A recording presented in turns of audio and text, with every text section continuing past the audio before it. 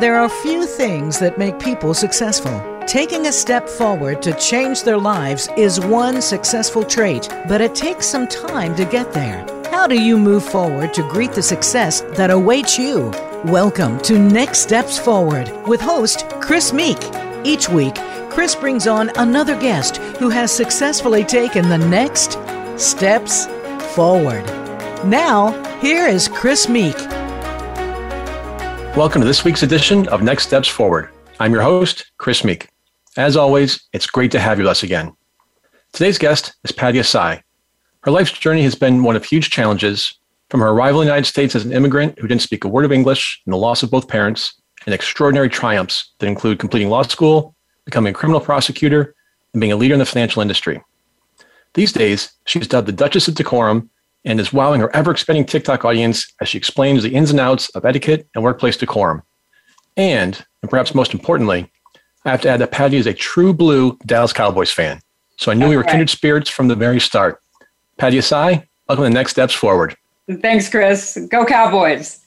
Say one thing we have to say before we start, one big question. Right. How about them Cowboys? Yep. I love it. I love it. So on a more serious note, I mentioned the huge challenges that you faced. Let's start there because we talk so much about leadership through adversity, how people triumph over adversity speaks so much to who they are and can be so instructive to others facing their own challenges. You were born in Iran. How, when, and why did your family come to the United States? So we came when the revolution happened. My mother actually worked for the Shah of Iran. She was the head nurse in the maternity ward at the hospital where the Shah that the Shah owned and the government owned. And my dad also had a very prominent career in Iran. And once the revolution occurred, my dad was really afraid that they would come after us and they would want to kill us just because we had connections with the Shah. So we essentially escaped. We escaped with a few suitcases, and our airplane was the last flight that was allowed out of Iran. After our airplane left, they completely shut down the entire airspace. Yeah. So we were very, very fortunate to get out. So if I can just stick with that for a minute, I just can't imagine, we've seen that a month or so ago with the withdrawal from Afghanistan, people trying to flee. Yep. What was it like trying to escape a situation like that? And how did you do it? Yeah, it was really horrific because, we lived in an area that was kind of like a compound, and a lot of people that worked for the Shah lived there. And I remember the night that we left, there were thousands and thousands of people outside of the gate wanting to break in to kill us. So if you can imagine, I was 7 years old, and just the thoughts of not knowing what was going to happen in our future. And the only way that we got out is because my dad had an importing and exporting business. And because of that, he had a lot of connections in the airlines and the airports. So he made a call, and, they were like, okay, come, let's do it. You have to do it now. So I don't remember exactly how we got to the airport, but I remember boarding that plane and just being scared to death, thinking that we were going to die any second. I can imagine doing that today when I'm 51, let alone at the age of 7. Yeah, it was hard. Kudos to you and your family. So that's just terrific. Thank you. So when you got here at age 7, any English. I visited other countries where I don't speak the language, but there's a big difference between me being someplace for a day or two and being thrown in that situation permanently. How long did it take you to learn English? What approaches did you take? And what was that process like? It was very hard because in the beginning, they kind of threw you in school back then. There wasn't ESL or any special programs. So I remember the first day of school, they took me in and I sat down, and the only thing I can remember is the teacher saying my name because I didn't speak any English. And I was so intimidated that the entire day I didn't look up from my shoe. Like my head was just down the entire day because I felt so intimidated. I didn't know how to even say to go to the bathroom or anything like that. So that was my first day. But, luckily kids are very resilient, right? So, and I learned to adapt. I started to, make some friends and slowly started to learn English. And it took me, I would say, a few years to really get the hang of the language. But I also think that it was hard for me academically because it took me years to catch up. I don't think I caught up academically until I was probably in ninth grade is when I think I actually, caught up with my peers. So that was a really huge roadblock for me because I was thinking I'm just not smart. I'm just not that bright when that wasn't it. I just didn't have, the academic background and the language background. Well, we know the smarts and brightness is not an issue right now. Thank you, Chris. Let's stick with the academics there for a minute. When you were younger, you had difficulty focusing on lessons in school because you have ADHD and dyslexia. Yes. That obviously added to the challenges of learning a new language. In what other ways did it add to the difficulties of growing up? And how did you overcome those obstacles? Was there a mentor that helped you? What were the challenges? Yes. So, yes, I couldn't speak English and I couldn't sit still. And I was dyslexic. So that's not a great combination, right? It's a horrible combination. So, while I was learning English, I was always known as my teachers would tell my parents, she's a great girl. We really like her. She just talks too much. And that's because I couldn't sit still. And I had, difficulty processing information because I had dyslexia, right? So I really had to just suck it up and do what I could with it. Because again, back then you weren't diagnosing people with ADHD. You weren't diagnosing people with dyslexia. It was like, oh, she just has a hard time learning. Guess she's not that smart. So I went through that until the ninth grade. And it wasn't until the ninth grade, my ninth grade English teacher. His name is Gary Stoddard. I'll never forget him. He told me I was doing well in English for the first time. And he said, you should be in AP English next year. I was like, oh, what? What do you mean? And he's like, yeah, you should be in AP English. I'm like, are you sure I can do it? He's like, absolutely. You're really smart. And that's the first time someone had called me smart. And the next year, I remember the first day of AP English, I was so intimidated. I walked in. I was like, I definitely don't belong here. But very quickly, I learned that I was just as smart, if not smarter than the people in those classes. And that just changed my mindset because I'm like, oh my gosh, I am smart. So I started to excel in school. I became, one of the top people in a lot of the classes. And that really changed the trajectory of my life. If it weren't for Mr. Stoddard, I probably wouldn't be here today. Have you had any contact with him since then? Does he know the great success that you are? Yes. So he left right after my freshman year. He went to teach at BYU. And so we lost touch. And I reached out to him a few years ago on LinkedIn. And I told him the story. And I said, you changed my life. And he said, thank you so much for sharing that with me, because you never know as a teacher whether you're actually impacting someone's life or if you're not. And I owe him so much for that. That's great. I love those stories. So there's recently been a lot of talk about ADHD being overdiagnosed. Do you think that causes some parents to mistrust a diagnosis of ADD or ADHD? Yes, for sure. I think as soon as, they see a kid that can't sit still, they're like, oh, well, you definitely have ADHD. And that's typically not the case, because ADHD, typically, I'm not a doctor, but from what I've been told, doesn't happen by itself. It comes with another type of learning disability. So like I have ADHD and dyslexia, right? It typically manifests itself with something else. So just pure ADHD in itself is not necessarily a thing.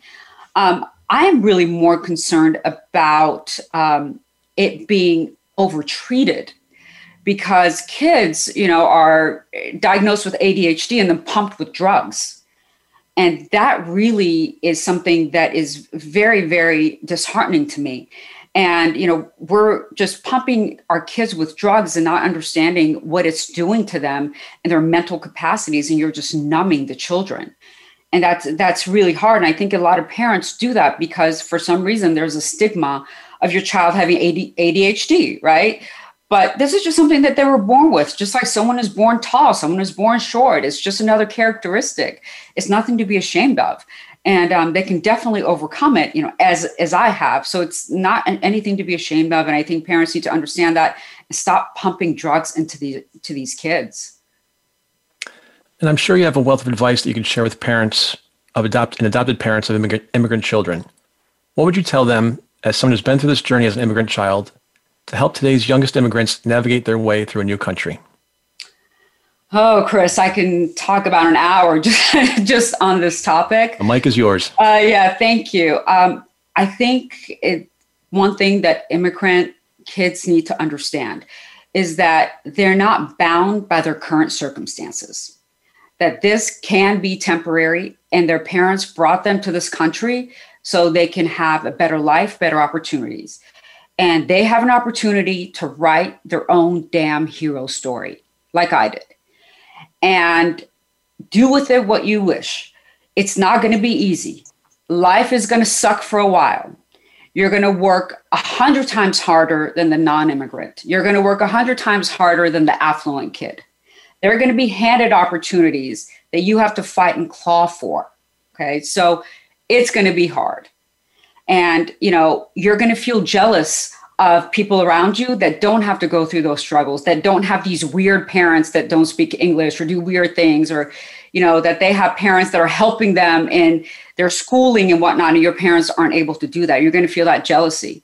And, for example, I remember when I was in law school, I went to law school full time and I worked 3 jobs. I had 2 waitressing jobs and I worked at a law firm. And my best friend didn't have to work at all. Everything was paid for. So I was like jealous of her, right? Like, why can't I be that?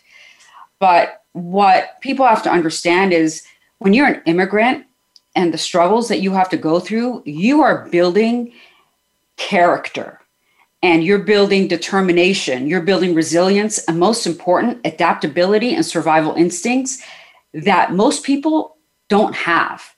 To be able to adapt as an immigrant and to be able to survive as an immigrant, these are skills that are going to serve you so much better in life than the people that didn't have to go through the struggle. So go through the struggle and reach your goal, because once you do, that goal is going to be so much sweeter than the person who reaches a goal that hasn't had to struggle for it. Because for some reason, in our mentality, when we have to work harder for something, we just like it more, right? And those skills are going to help you so much in life. And, I want to give the example when I was in private equity in 2009 and the market crashed. And most of the people that I worked with came from affluent backgrounds, most of them, not all of them. And they really didn't have to struggle. So when we shut the doors in our firm, everyone was freaking out like, oh my God, what am I going to do? I'm going to be homeless, freaking out. But since I had the ability to adapt and those survival instincts that I learned, I wasn't freaked out at all. I was like, well, I can just go wait tables and make, $60,000 a year. It's fine. Let me just think about the next step, right? What am I going to do next? While they were sitting there freaked out. And I just had lunch with my boss from that old firm. And he told me, he said, out of everyone that came out of that firm, you're the most successful one. And I don't think I would be that if I wasn't an immigrant and if I wasn't able to adapt and if I wasn't able to survive. So know that you have a lot of advantages when you're an immigrant because you have to go through those struggles. And in the long run, you're going to be more successful than most people could ever be. Well, I know you're working on a book, and we're going to get to that a little bit later, but I think we just found something, a title for your short list anyway, of Write Your Own Damn Immigrant Story. I love that. So just putting that out there. I love it. Maybe I'll use it. I wrote that down for you. We can share that later. So it's been a while since you left your home country. Have you been back to Iran, or do you have any plans to go back? I have been back. I've been twice, and I love it there. It's interesting. I've lived most of my life in the U.S., but the feeling that I get when I'm in Iran is just very different. It's a feeling that I've never experienced in the U.S. It's just a feeling of being home and your native country and your native land and people speaking your native language. So yeah, I actually really love Iran. I would love to go back again. You faced adversity when you lost both of your parents at the age of 24. And on top of that, you were left with the responsibility of taking care of your brother. A lot of young people would say, I can't do that. Someone else is going to have to take care of him. But you didn't. Can you tell us about that chapter in your life? Sure. I think that came from the immigrant mentality that you take care of your family, right? So it wasn't even a question of whether my brother was my responsibility or not. I just took on that responsibility. And, it was a bit of a struggle because my brother in his own right, he was valedictorian. Unlike me, he didn't have ADHD. He wasn't dyslexic. He never had a B before in his life. So, we had great aspirations. We had great ideas of what he was going to be. And I never wanted him to drop the ball on that because he didn't have parents. So, we went through a phase where it was a struggle because I was trying to be his parent. And I kind of was anyway, because again, my parents were immigrants. And so I'm 5 years older than him. So I had figured things out. So I was the one talking about where he should go to school and how he should do things because I had already done that. And it was a bit of a struggle because, I was so consumed with him wanting to succeed and being super successful that I forgot to really think through his emotional well-being. So while I, pushed him to succeed and, he ended up going to law school and he's super successful. He has a, very high position in the FBI now. So, he did exceptionally well for himself. It was a struggle to do that, but I was happy to do that because I didn't want to let my parents down because I knew what they wanted for him. Well, I'm sure they're very proud of both of you. Well, thank you. Thank you so much.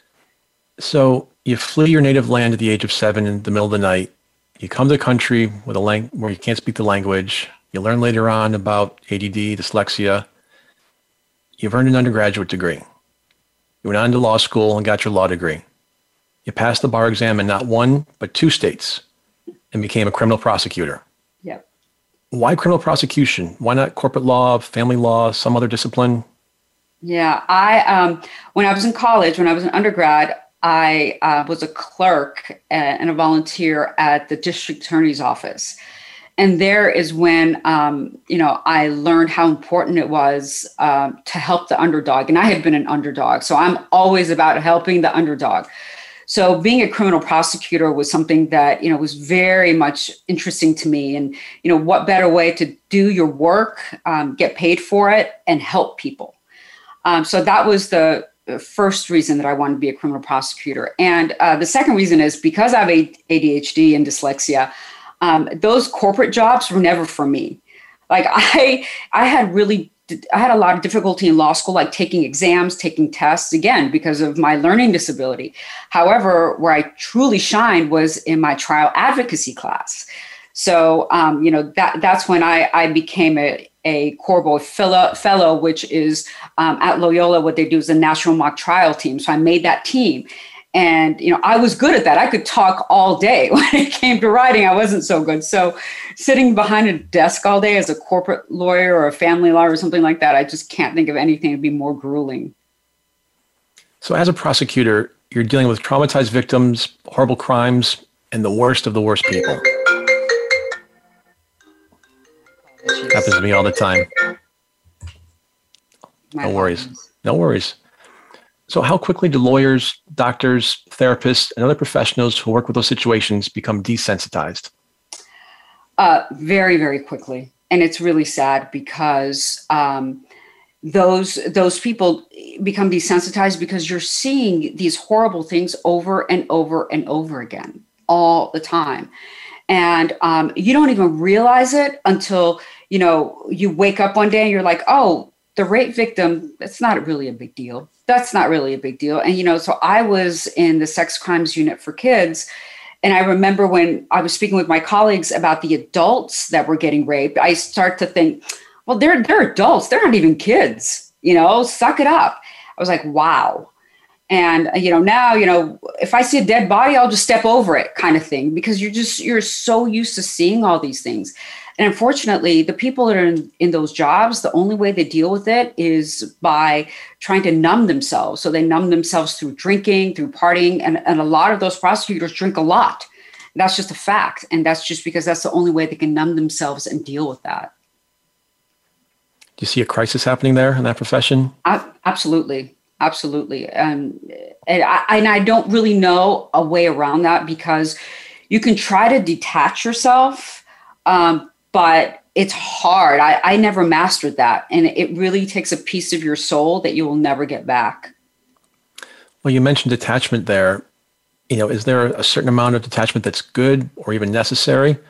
And how do you strike the right emotional balance, that enabled you to have empathy, but not to take too much out of you? Yeah. Again, I never really mastered that. But I think you automatically become detached because you become desensitized. So the thing, 2 months ago that freaked you out, that you went home and thought about, and you're like, oh my gosh, I can't sleep at night. that doesn't have the same effect on you.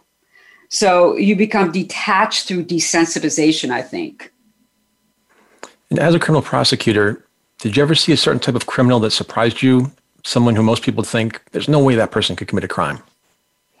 Oh, yeah, for sure. I mean, most of the sex offenders are people that you would never, ever guess would be sex offenders. They're like the cute, chubby guy next door, you know, who's the nicest person that you would never think that. And the reason for that is that those are the most inconspicuous people. The people that are the weirdos, you see immediately, people report those guys. So they can't even, they don't even get to the point where they could be true sex offenders. You know, the first thing they do, they get caught and that's it.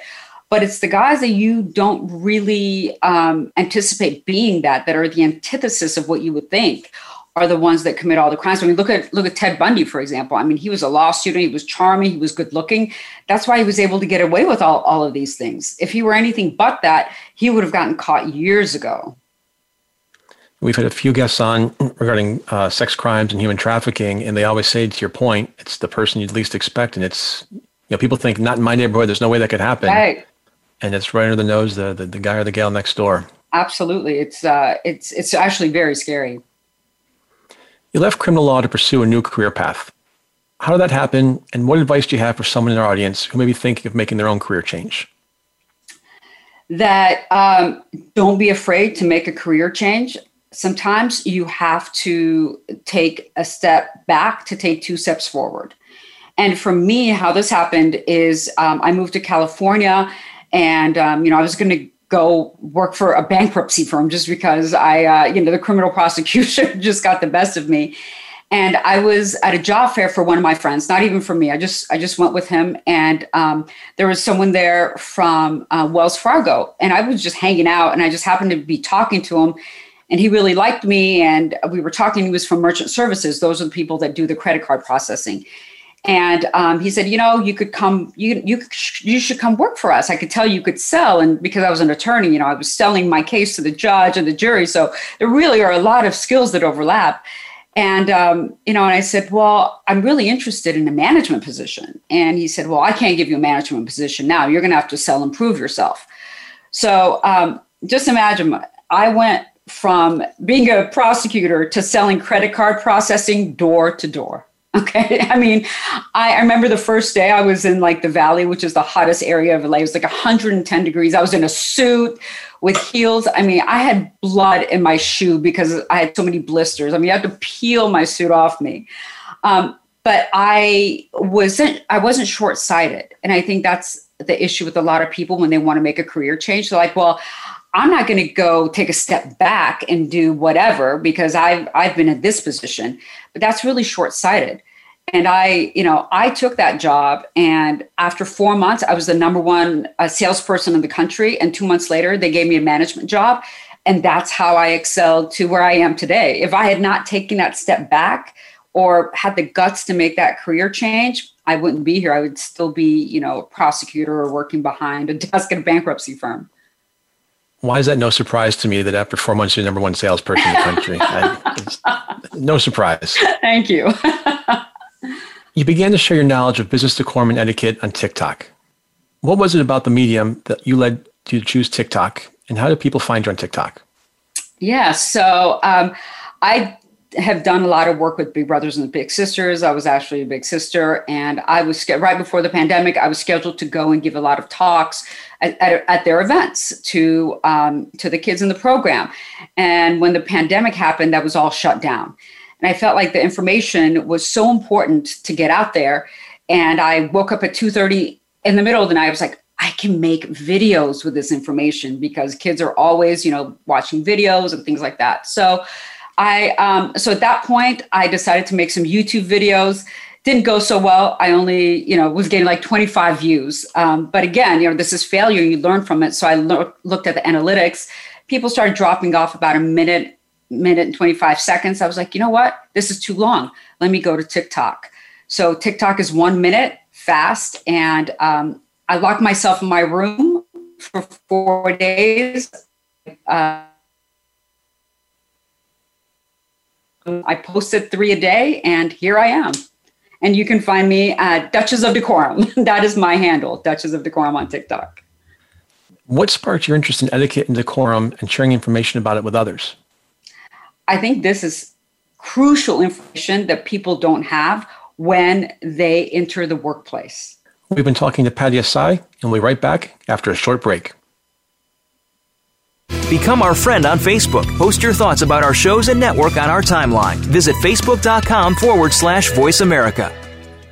The Voice America Live Events channel is here now to showcase your corporate, individual, or organization's live event. Visit voiceamerica.com/live events to see all of our past live events and find out more. Whether it's a multi-day conference, special speaker, or single-day event, we've got everything to make your event a success. We can do a few hours or a few days. For more information about taking your event to the next level, call Jeff Spinard at 480-294-6417 or email info@voiceamerica.com. Again, that's Jeff Spinard at 480-294-6417 or send us an email to info@voiceamerica.com. Voice America is where you are and where you want to be. Join us around the globe as we broadcast live from some of the most interesting events available. Don't forget to view all our live events, including on-demand access to past events that you may have missed by visiting voiceamerica.com/live events. The White House doctor makes house calls. Listen every week for House Calls with Dr. Connie Mariano. Dr. Connie has served as the White House physician under 3 U.S. presidents. Now, she joins the Voice America Empowerment Channel to help you enrich yourself physically, emotionally, and spiritually. Our guests will include professionals from a variety of fields who will bring you tips that you can apply to your own life. Listen for House Calls with Dr. Connie every Thursday at 4 p.m. Pacific Time, 7 p.m. Eastern Time on the Voice America Empowerment Channel. We hear just be you a lot these days. But who are you? What is an authentic life? The answer to these questions and more will be answered on the Authentic Living Show, hosted by Andrea Matthews. Andrea will interview some of today's spiritual, psychological experts and will provide her own wisdom to help you raise your consciousness to the level of your I Am. Listen for Authentic Living with Andrea Matthews. Heard live every Wednesday afternoon at 4 p.m. Eastern Time, 1 p.m. Pacific Time on the Voice America Empowerment Channel. Have you friended us on Facebook yet? Why not? Just go to facebook.com/Voice America or search for the keywords Voice America. Once you are part of our Facebook network, you'll receive daily messages about what's happening with our shows, this week's featured guests, and new happenings at the Voice America Talk Radio Network. And you can add your voice to the always active discussions on our timeline. Just go to facebook.com/Voice America or search for Voice America.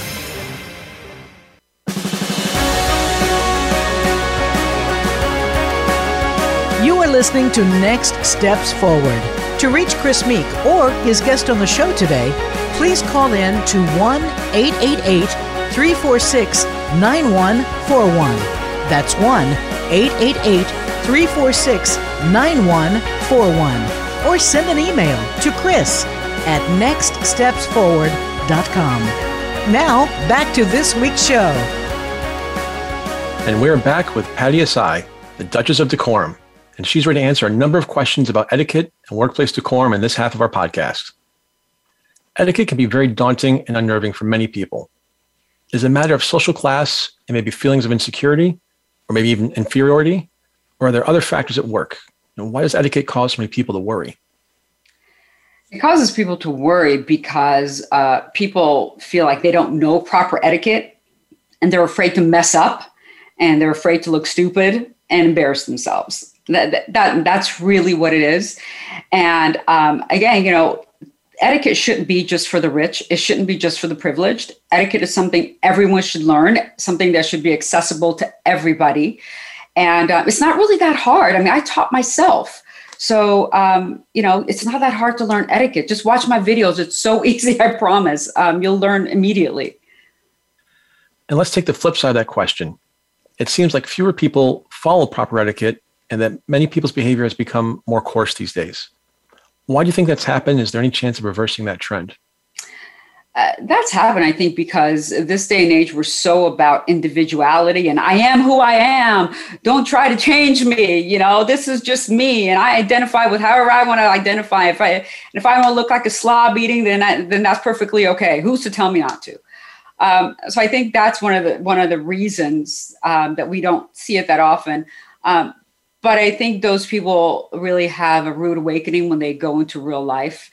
And they understand that, yeah, there are rules. Sorry, you may be who you are, but there are certain ways that you have to act. And there's certain ways that you have to behave in social settings that are considered proper and not.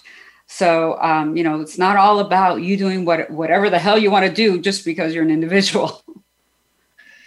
And what are the most common etiquette mistakes that you see people make? The way they hold their fork. People typically hold their fork incorrectly. You're supposed to hold your fork between your index finger and your thumb. And most people will hold it some people will hold it like this or with their middle finger or in between their middle finger and their ring finger. So that's something I see very, very common. And another etiquette mistake is they don't cut steak or meat properly. So you'll see someone cutting meat and just sawing back and forth, and that's improper etiquette. You're supposed to cut from the top down in one direction. That's a huge mistake that I see most people make. Most people don't know that rule. I don't think I knew the one about the steak. I'll have to make sure I think of that next time we do some grilling out back. Yep. You had an interesting experience with a man in a restaurant that tells a valuable lesson about manners. I got a real kick out of that story when we spoke last week. Would you share that with our audience as is a perfect example of why it pays to be nice to everyone? Sure. Yes, this is the perfect example. So when I was a prosecutor, as a prosecutor, you don't make that much money. I was making like $30,000 a year. So I waited tables at night. And one night, these three guys come in and it was after a Bulls game and they were wasted. And one of the guys kept calling me like, hey, babe. And I kept saying, hey, sir, my name's not Babe, it's Pattie. And he just, wouldn't stop doing that. It was just so rude to me. And then he didn't like the way that I was not responding to the babe. So he tells my manager that I'm racist and all these like ridiculous things that hadn't even come into play. And my manager then reprimanded me. And I was so upset. This is the first time and only time I've ever cried at work. I went into the closet and I was like crying and I was like praying to the universe. I'm like, you know what? I don't have the power to do something to this guy, but you do. I'm like, just, serve justice on this guy for doing this to me. So the next day I go to work, my day job as a prosecutor, and I was actually a first chair in the DUI courtroom. And guess who had gotten a DUI that night? That guy.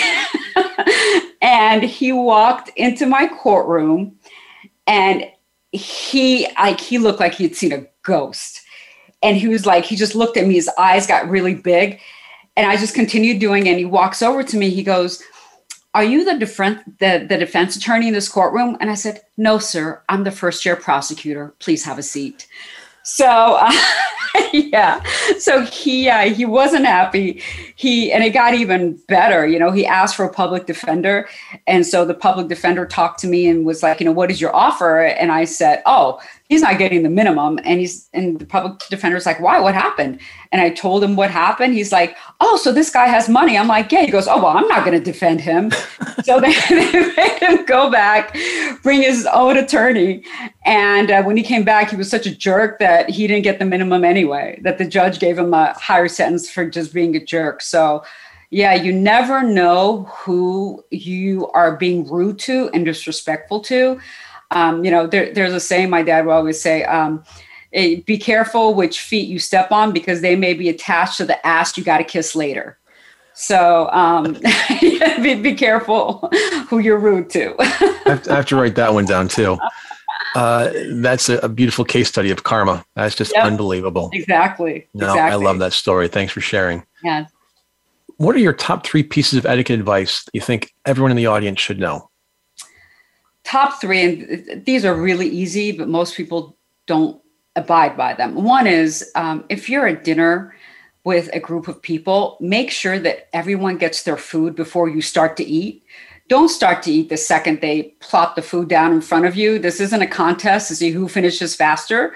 So this is your dining with people. So that's the first one. The second one is, if you're getting up to go to the restroom, simply excuse yourself. You don't need to tell everybody and announce it to the world that you're going to the bathroom. It's just so rude when we're sitting, someone's like, oh, I got to go to the bathroom. Okay, well, just excuse yourself. You don't need to announce that to everybody. And the third is the mistake I see a lot of people make, and they should really not do that, is anytime you go to someone's house, never go empty-handed. Always take a small gift or a token of your appreciation. So never go to anyone's home empty-handed. Words to live by. Yep. And what would you say to someone who says to you that some of these ideas may be antiquated? That those people don't understand the reasons for etiquette. They think it was just, something that came up in the Victorian era, and some, posh dude and decided that this is the way we were going to do things. And that's simply not the truth. There are reasons for every etiquette rule. Then why do you think etiquette is just as relevant today as it ever has been? Because like I said, there's reasons for these rules. So for example, the etiquette rule of you should always pass food to the right. Okay, that comes from the idea of you don't want a bunch of food going across the table and it's spilling and it just being chaos. So these rules are there for, certain reasons. They create order, and, order is always welcome, and order is never antiquated. Why do you think there are so many young adults who do not know proper etiquette in the same way the generations before them did? I think because, again, the same mentality of, I'm independent. I don't need to worry about how I eat.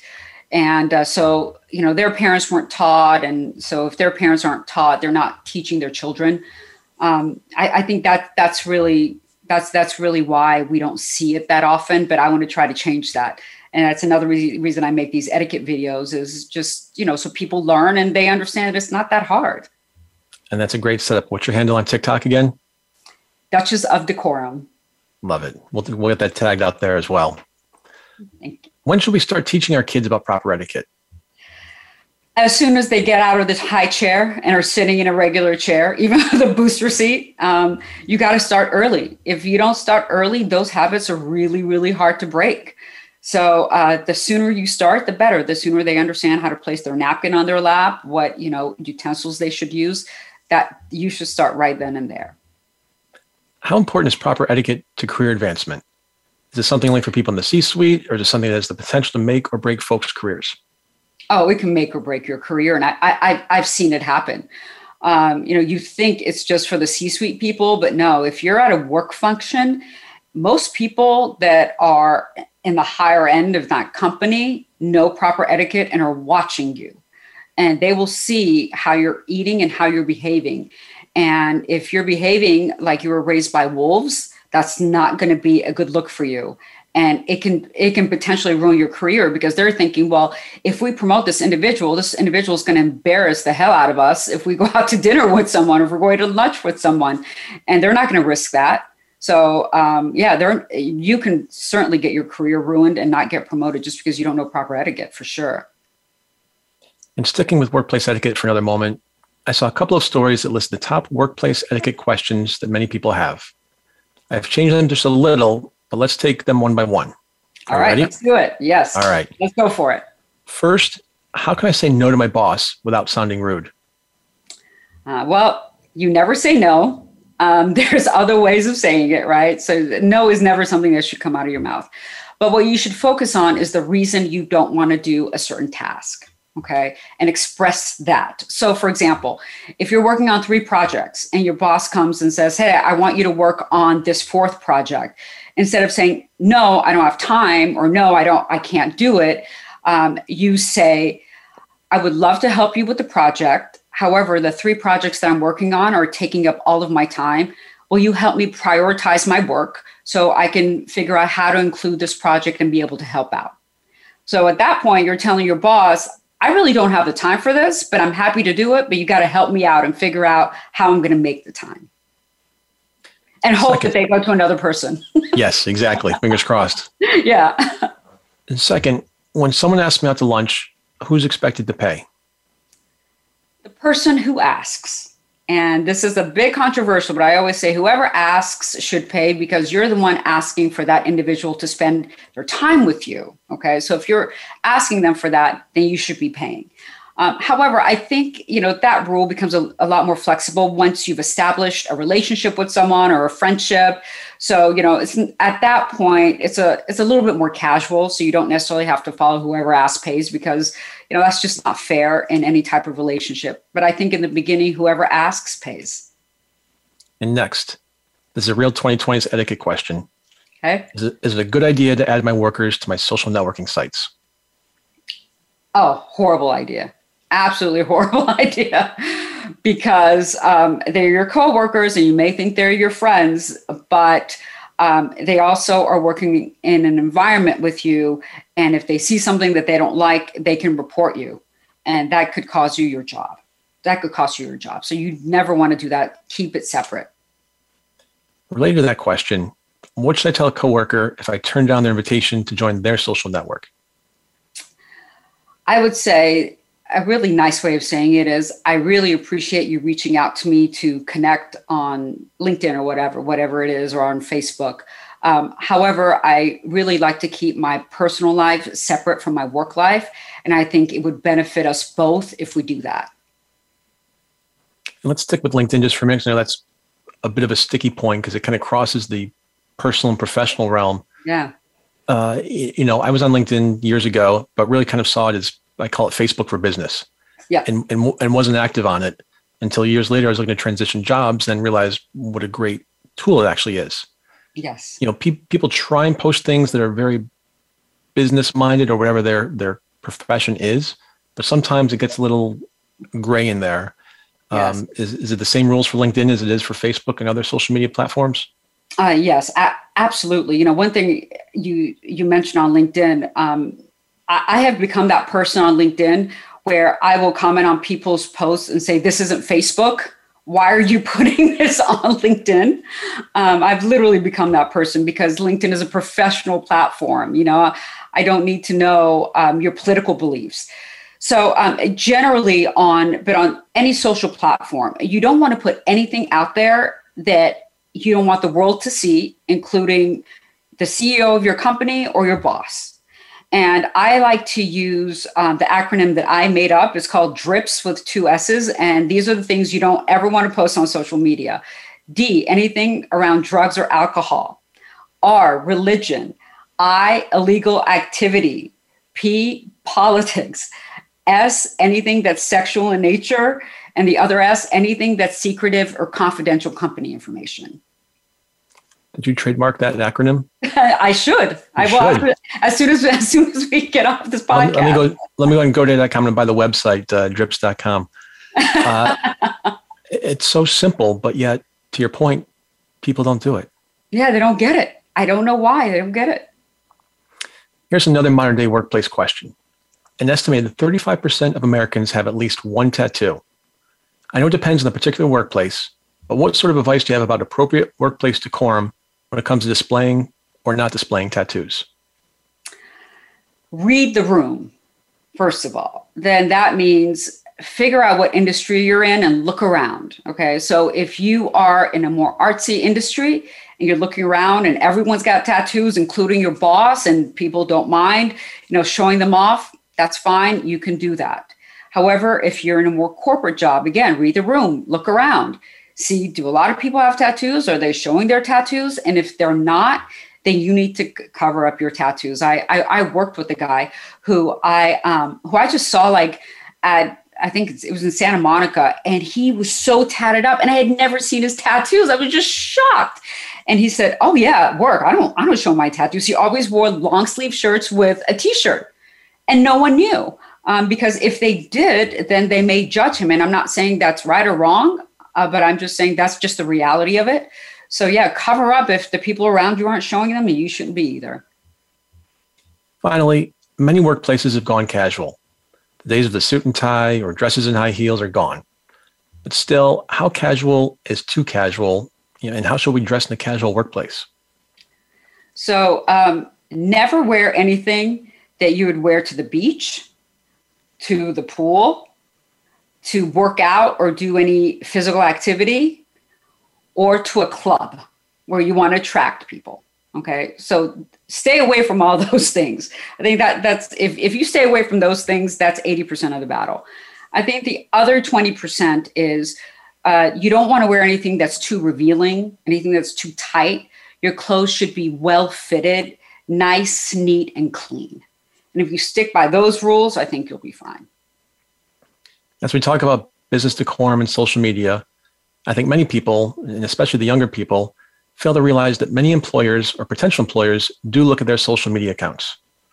Do you think it's fair for employers or potential employers to look at someone's social media, or is that an invasion of privacy? Oh, it's absolutely fair, because when you put anything online, you're giving up all your private rights. That's the way I see it. That's what social media is. You're putting your life online. So you better be ready for people to look at it. And I can tell you, I know a lot of recruiters, and every single one of those recruiters, the first thing they do before agreeing to interview someone is they look online to see if they can find them on social media. Let's talk old school media for a minute. I understand you're working on a book. Can you share any details about it with us? Sure. So I'm actually working on 2 books. One is basically a young person's guide to conquering the world type of thing. And it's a step-by-step instructional guide as to what do you do when you graduate high school or college. So you graduated, right? How do you know what job is good for you? How do you know how to interview? How do you even get that interview? Once you've got that interview, what do you do in the interview? Okay, now you got the job. How do you negotiate your salary? What should and should you not do at work? How do you ask for a promotion? You've gotten your first paycheck. How do you become financially responsible? What do you do with that money?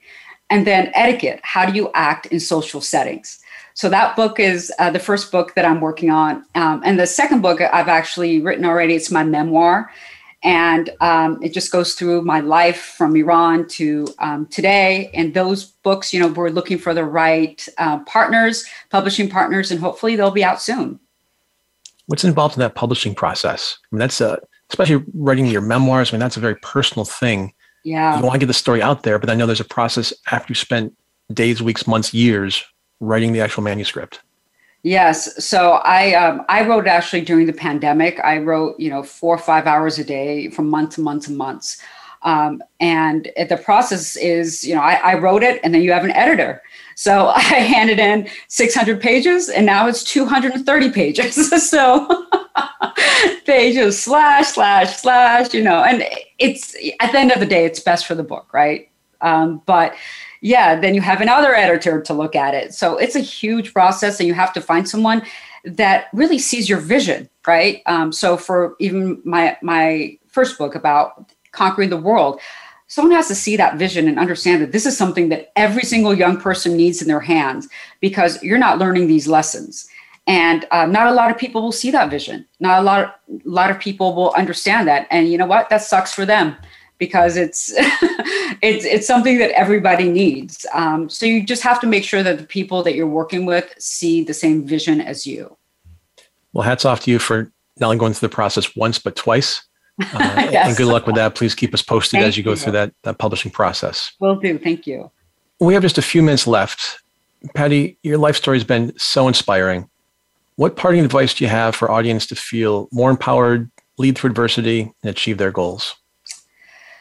That, first of all, if I can do it, anybody can do it. I've always said that if I have gone through the, life with all the obstacles, so if I can do it, anyone can do it. But I think there's 3 components to success and reaching your goal. The first one is you gotta work your ass off. You gotta work hard. There is no shortcuts. You just cannot shortcut this. It's a process. So you got to put in the work. And I love the quote from that says, it says, the harder I work, the luckier I get. I think Samuel Goldwyn said that. And so you got to work hard, number 1. Number 2, you have to embrace failure.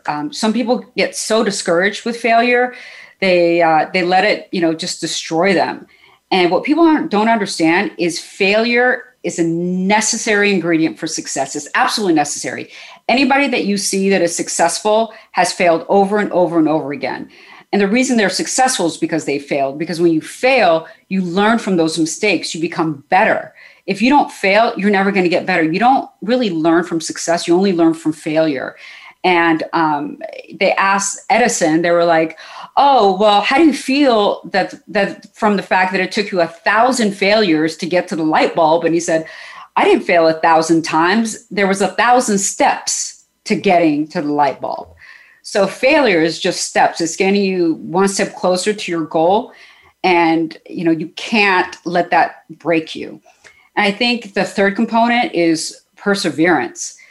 In reaching your goal, it's not going to be easy. You're going to be thrown down to the ground. You're going to be heartbroken. You're going to be stomped on. I mean, it's a tough ride, man. It really, really is. But I like to use the analogy that, boxers aren't judged by how hard they hit, but they're judged by how often they get up. So you got to just get up. You're going to be knocked down, but you got to get up and persevere. And if you do those three things, you can accomplish any goal that you set for yourself. I promise. You just have to get up. Well, Pattie, this has been an unbelievably productive conversation because we found the title not only for one book, Tell Your Own Damn Immigrant Story, but for your business book, you got to work your ass off. So I'm just putting them out there. I love those. And so I'm just going to, I'll just take 10%. Thank you. Fine. I'll give you credit. I'll give you credit for that. Perfect. And one last question. It's probably the most important one of the day. What do you think of our Cowboys' chances this year? Oh, they're going for it, man. We're going for it, right? Yeah, I watch Hard Knocks. I watch the whole thing. Yeah, we're going for it this year. This is it. This is our year. We're saying every year, but this is our year. I really feel it this time, Chris. I really do. I'm with you. Pattie Ehsaei, thank you so much for your time today. I really appreciate it. Thank you. This was a blast. I had a great time. Thanks, Chris. No, you're an amazing, inspirational woman and truly appreciate you taking time out of your busy schedule. So thank you. Thank you so much. And as always, thank you to our wonderful audience for tuning in to Next Steps Forward. I'm Chris Meek. For more details about upcoming shows and guests, please follow me on Facebook at facebook.com/Chris Meek Public Figure and on Twitter at Chris Meek_USA. We'll be back next Tuesday, same time, same place, with our leader from the world of business, politics, public policy, sports, or entertainment. Until then, stay safe and keep taking your next steps forward.